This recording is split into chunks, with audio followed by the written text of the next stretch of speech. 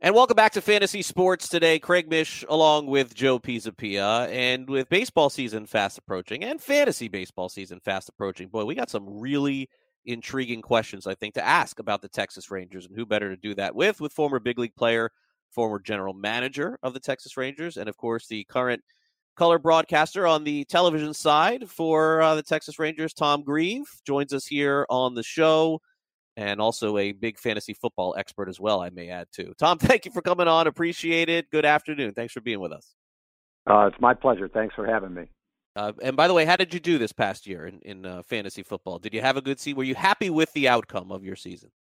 I had a pretty good year. I won one of the leagues, and the other league, I made a strategical blunder of picking Antonio Brown in the second round. Oh. I figured that the big problem at the time was his helmet, and I couldn't imagine he wasn't going to play because of a helmet. Didn't see the other stuff coming at the time, though. Yeah. The unfortunate part, Tom, and Joe and I have talked about this, is I actually, and you'll see the stuff, coming out today and tomorrow. Hollywood, Florida, Tom, is actually where I live, and he lives about 10 minutes away from me in a complex very close. In fact, my in-laws live in the same complex as him, and so I can only tell you that it is a very sad situation there with Antonio Brown. But let's move on to happier times right now with the Texas Rangers. And I think that from our position, Tom, what we don't know, and you as a former big league player and a general manager, and knowing the way that the Rangers are doing things in 2020, is that the one question that we can't answer as analysts, as fans, as people who watch, is what this ballpark is going to look like, what this ballpark is going to play like. And it's just a dynamic that we can't touch. We have no clue. Is there any insight at all that you have as to what this may be like? Have you seen it at all? And can you enlighten us a little bit? Well, it's funny that you would ask that question, because I was talking to people involved in the construction of the ballpark just last week, and I asked that very same question. And their answer was, we're anticipating that it's going to play fairly for the pitcher and the hitter, but until the games start, we really won't know. Obviously, it'll probably be slightly different when the roof is closed. It should be fairly normal then. But when the roof is open and the wind is involved, it's very difficult to say. In our old ballpark, originally, there was kind of a jet stream that shot out to right center field.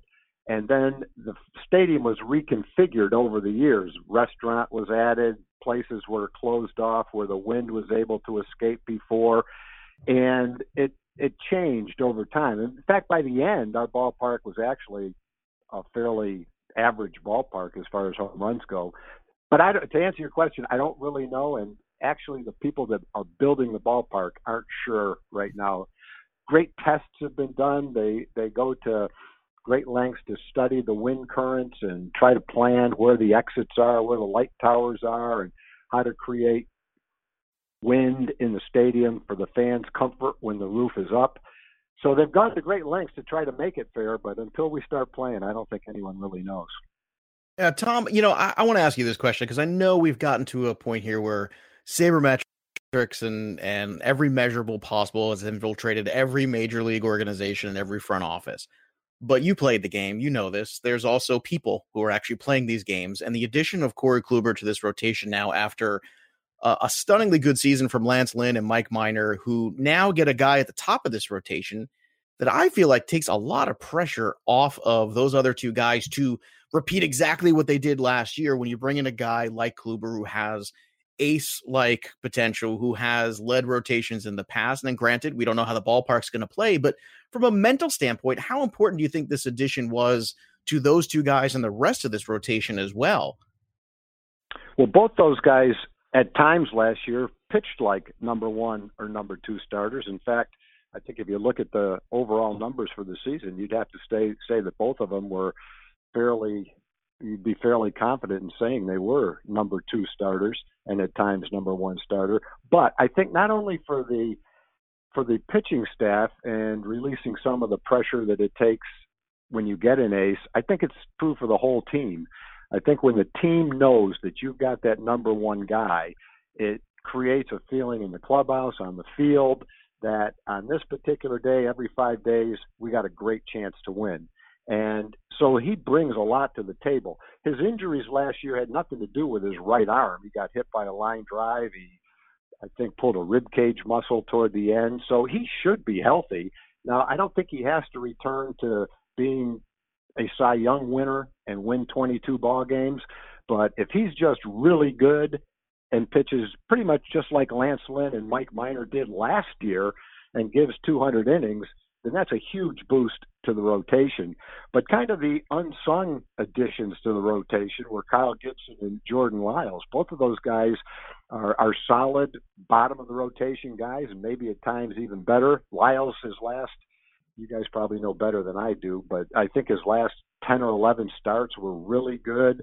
Gibson is a guy that's going to give you 180, 185 innings, an ERA in the upper threes. And when you look at what we had last year we had 3 young starters, Colby Allard, Brock Burke, and Joe Palumbo, all got 8 or 10 starts and all at times looked really good and good potential, but they probably weren't quite ready to be consistent major league pitchers. All 3 of those guys, at least right now, are scheduled to be in the rotation in AAA. And so that's a great development thing to have. 3 young left-handers with big league potential and a veteran staff from 1 through 5 that is probably better than the Rangers have had, and maybe since their pennant-winning years and World Series years, and maybe even better than those staffs, to be honest. Yeah, it does look like that, and you're right, Tom. I mean, there's no doubt, and you know this as a general manager. The biggest fallacy is looking at a 5-man rotation and thinking that's who you're going with all season long. It doesn't happen. You need those guys in AAA too, no doubt. Tom Grieve is with us, and we're talking about the Texas Rangers. Offensively, Tom, when you look at the team, and they were involved in some of the bigger names, we heard Ozuna's name out there. We heard Nick Castellanos' name out there. It certainly could still be the case. The key addition offensively is Todd Frazier to this point. Frazier looks like he's the everyday third baseman. Nomar Mazar has now moved on to the Chicago White Sox. When you look at the offense, Tom, and with your trained eye, who do you think offensively is ready to take that next step? A rebound from Guzman, a better year from Odor, a healthy Gallo, Calhoun. Certainly around the diamond, there's no shortage of talent. It's just getting that all sorted out. Yeah, and I'd kind of say all of the above. One of the things that they're counting on to be a better and more consistent offensive team this year is for some of the guys that they have to have better years. I think Elvis Andrus is capable of having a much better year than he did last year. He was on a pretty nice run of 3 straight years where he was hitting right around 300. His power numbers had gone up, and he may not do those same things offensively that he did those 3 years, but I'm pretty sure he's capable of being a lot better than he was last year, and he said that himself. Odor is kind of a mystery. He's very difficult to figure out. You guys follow the statistics, follow baseball probably more consistently than I do. And if you play fantasy baseball and you've had him on your team, he probably drives you crazy because he goes through stretches where he looks like an all-star player and then he disappears. And he's done it more than once, and he's done it for a long period of time. In other words, he's had long streaks of good performance and long streaks of poor performance. It's very difficult to gauge exactly what you're going to get. But I think if people who watched him last year would say they were disappointed in his offense last year because he struck out too much, didn't walk enough, his on-base percentage wasn't good enough. But at the end of the day, he hit 30 home runs, knocked in 90 runs. So it wasn't a total loss. He still plays solid defense. At times, he's capable of playing well above average defense. And for me, the bottom line with Rugi is always he's a great kid, and he's a hard worker, and he has a strong desire to succeed. There's no complacency. There's no living on his contract type thing. This kid's a good kid. Maybe sometimes he's out there bearing down too hard, and sometimes you hear great athletes say this from time to time. Sometimes when things aren't going the way you want, you have to almost take a little bit of a step back and relax a little bit. And don't try to throw it 100 miles an hour, and don't swing trying to hit a 500-foot home run. Just kind of step back a little bit. That's one thing that's very difficult for Rugi because he knows only one speed, and that's put the foot on the pedal and push it down as hard as you can. And I think that's probably one of the things that's caused him problems over the past. But anyway, he's another guy they're expecting to improve. I think if Todd Frazier plays third and stays healthy and hits 260 and hits 22 home runs and knocks in 79 or 80 runs, that'll be a real solid performance. He's a good defensive player. That'll be a big improvement over last year. Let's see. Other guys, Willie Calhoun showed some really nice signs last year. He'll be a young player that they look for continued development. Joey Gallo was one of the best offensive players in baseball last year until he got hurt.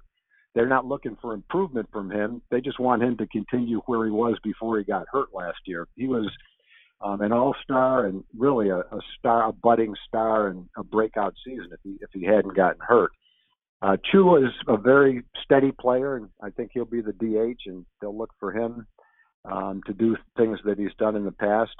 So the other guy that you wonder if he can back up last year with another one this year is Danny Santana. Santana was a non-roster guy, didn't break with a team in spring training, and was our best player last year.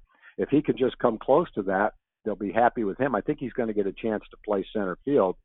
But really, if you guys looked at what I just talked about and on paper, you'd probably look and say, well, that's a good start, but it'd really be nice if there was one more guy in the middle of the lineup, especially if he was a right-hand hitter. And that's why they had talked about Rendon and Donaldson. And I don't know what their plans are right now, but just from a personal standpoint, I think Nick Castellanos would be a very nice addition to the team.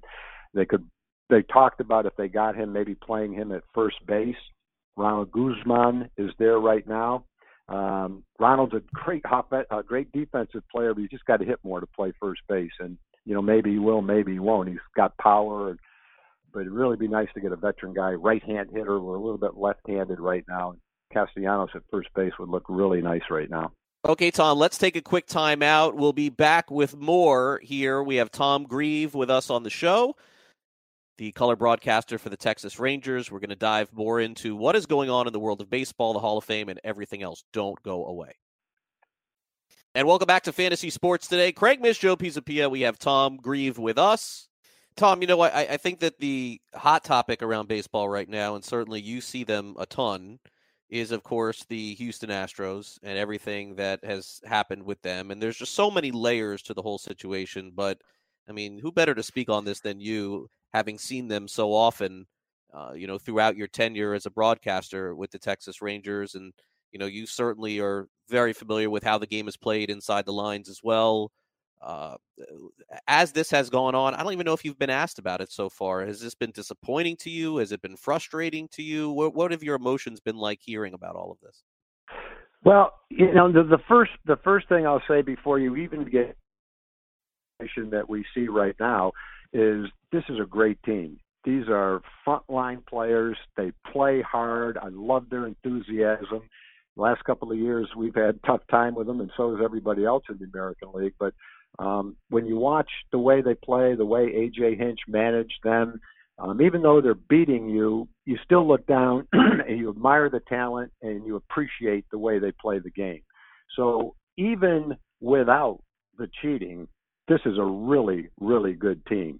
Having said all that, I definitely don't think the Astros have distinguished themselves as a franchise over the last year or so. They had the situation in the clubhouse where the reporter from Detroit couldn't come into the clubhouse because Justin Verlander didn't want him there, didn't like the things he'd written in the past. That's a breach of etiquette, a breach of the way you're supposed to conduct yourself as an organization. You don't have to like every reporter that comes in, but everybody should have the same access. And Major League Baseball told them that. That's not something that you should be proud of. In addition to the cheating, I think a bigger stain might be the way that the executive treated the female reporters after they clinched against the Yankees and to win the American League pennant, when he screamed at the girls how happy he was with profanity-laced sentences to have Osuna on the team. One of the girls had a bracelet that indicated her support for domestic violence. and obviously Osuna had that thing happen in Toronto.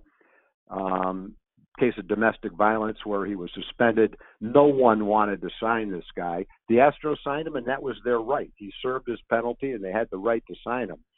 But the way that he addressed these female reporters was just totally inappropriate. It was almost violent the way he screamed at them, and then the way that the Astros handled the whole situation when they said it was an attempt to fabricate a story where one doesn't exist. They didn't believe her. They trashed the female reporter. And, then several days later, they look at it again and they realize what happened, and they fired the guy. Well, you ought to get your facts straight before you accuse a respected member of the media of lying like that. It was just a terrible situation and a real stain on the Astros, and that starts right at the top, right with the owner that allowed that to happen. And then the guy himself, times you guys, someone does something like that and says, if I offended anybody, I apologize. Well, I don't think that it's a matter of if you offended anybody. He knows he offended someone. That's not even an apology. But the thing that he said that was even more amazing was was, in retrospect, I realized what I said could have been offensive. You had to have days to look back and, in retrospect, know that was the case. It was ridiculous. So they already had a couple of things happen that they shouldn't be proud of. And I think the thing that's, I could see how the cheating thing can happen. You're trying to get an edge. You're trying to use technology. The lines get blurred. You make a decision to do this. You're having success with it. Nobody's going to find out about it. You know it's wrong, but hey, everybody's trying to do something to get an edge, and this happens. I can see how that could happen. The thing that's disappointing to me is when you put a microphone in front of Alex Bregman, or you put a microphone in front of Jose Altuve, and you get an answer something like, well, Major League Baseball did an investigation, they made the decisions they made, and now we just have to move forward. That doesn't get it for me. I'd like to see one of the players stand up and say, I knew what we were doing was wrong. I chose to do it anyway.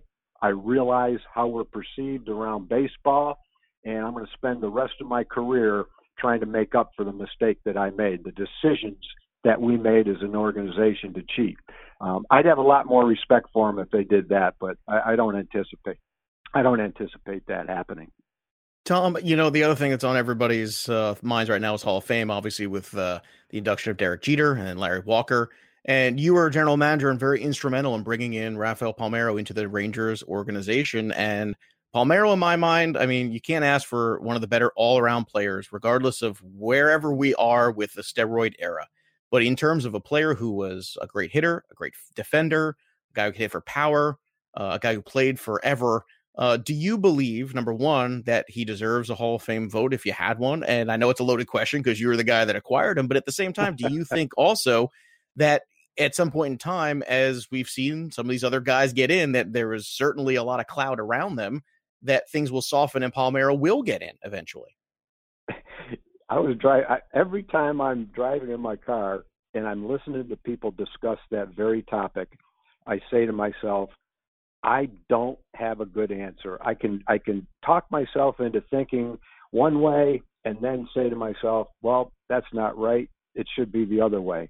I hear experts that study it day in and day out, analysts that study it day in and day out with differing opinions, 180 degrees in the opposite direction. It's such a hard thing to determine. I think in the last 10 years, there's probably a player, maybe a player or two, that's gotten into the Hall of Fame that used steroids.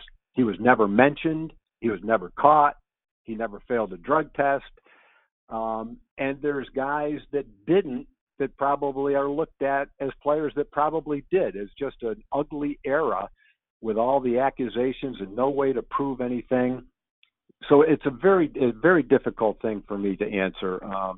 I'll say this about Rafi. Rafi never impressed me as a guy who used steroids. Generally, you would expect a guy who used steroids. I remember when Jose Canseco came in for the first time to Texas, and right, you had him too. That's right. before anyone even knew what steroids were, you heard people talk about it. The big thing someone said back then about steroids was, "Yeah, Lyle Alzado used steroids," and people would go, "Who the hell's Lyle Alzado, and what difference does it make?" But anyway, Canseco. I was sitting in the dugout with Bobby Valentine, and Canseco came up and we said, "Hey, let's watch this guy before we go back into the clubhouse." And he hit this pop-up to it looked like it was going to be in back of second base, sky high. And the first reaction was, "Holy cow, how could a guy hit a ball that high?" And then you kept watching, and the ball carries about 15 rows out of the ballpark in right field. And, we kind of said to each other, not many guys have ever hit balls like that. Maybe there is something to these rumors, but you didn't know for sure. Guys had become much more involved in weight rooms. There were no weight rooms before. Nutrition was a part of the game. So early on, you didn't really know. But one thing that did seem apparent as time went on was that the guys that were doing it were bigger, stronger, faster, chiseled, could hit the ball farther than they ever did before. But that wasn't the case with Rafi. Rafi really, as you looked at him in the clubhouse, he wasn't an enormous guy. He was a solidly built guy, but he wasn't a guy that looked like Canseco or Sosa or McGuire, these chiseled athletes that looked like they were manufactured almost. He didn't look like that.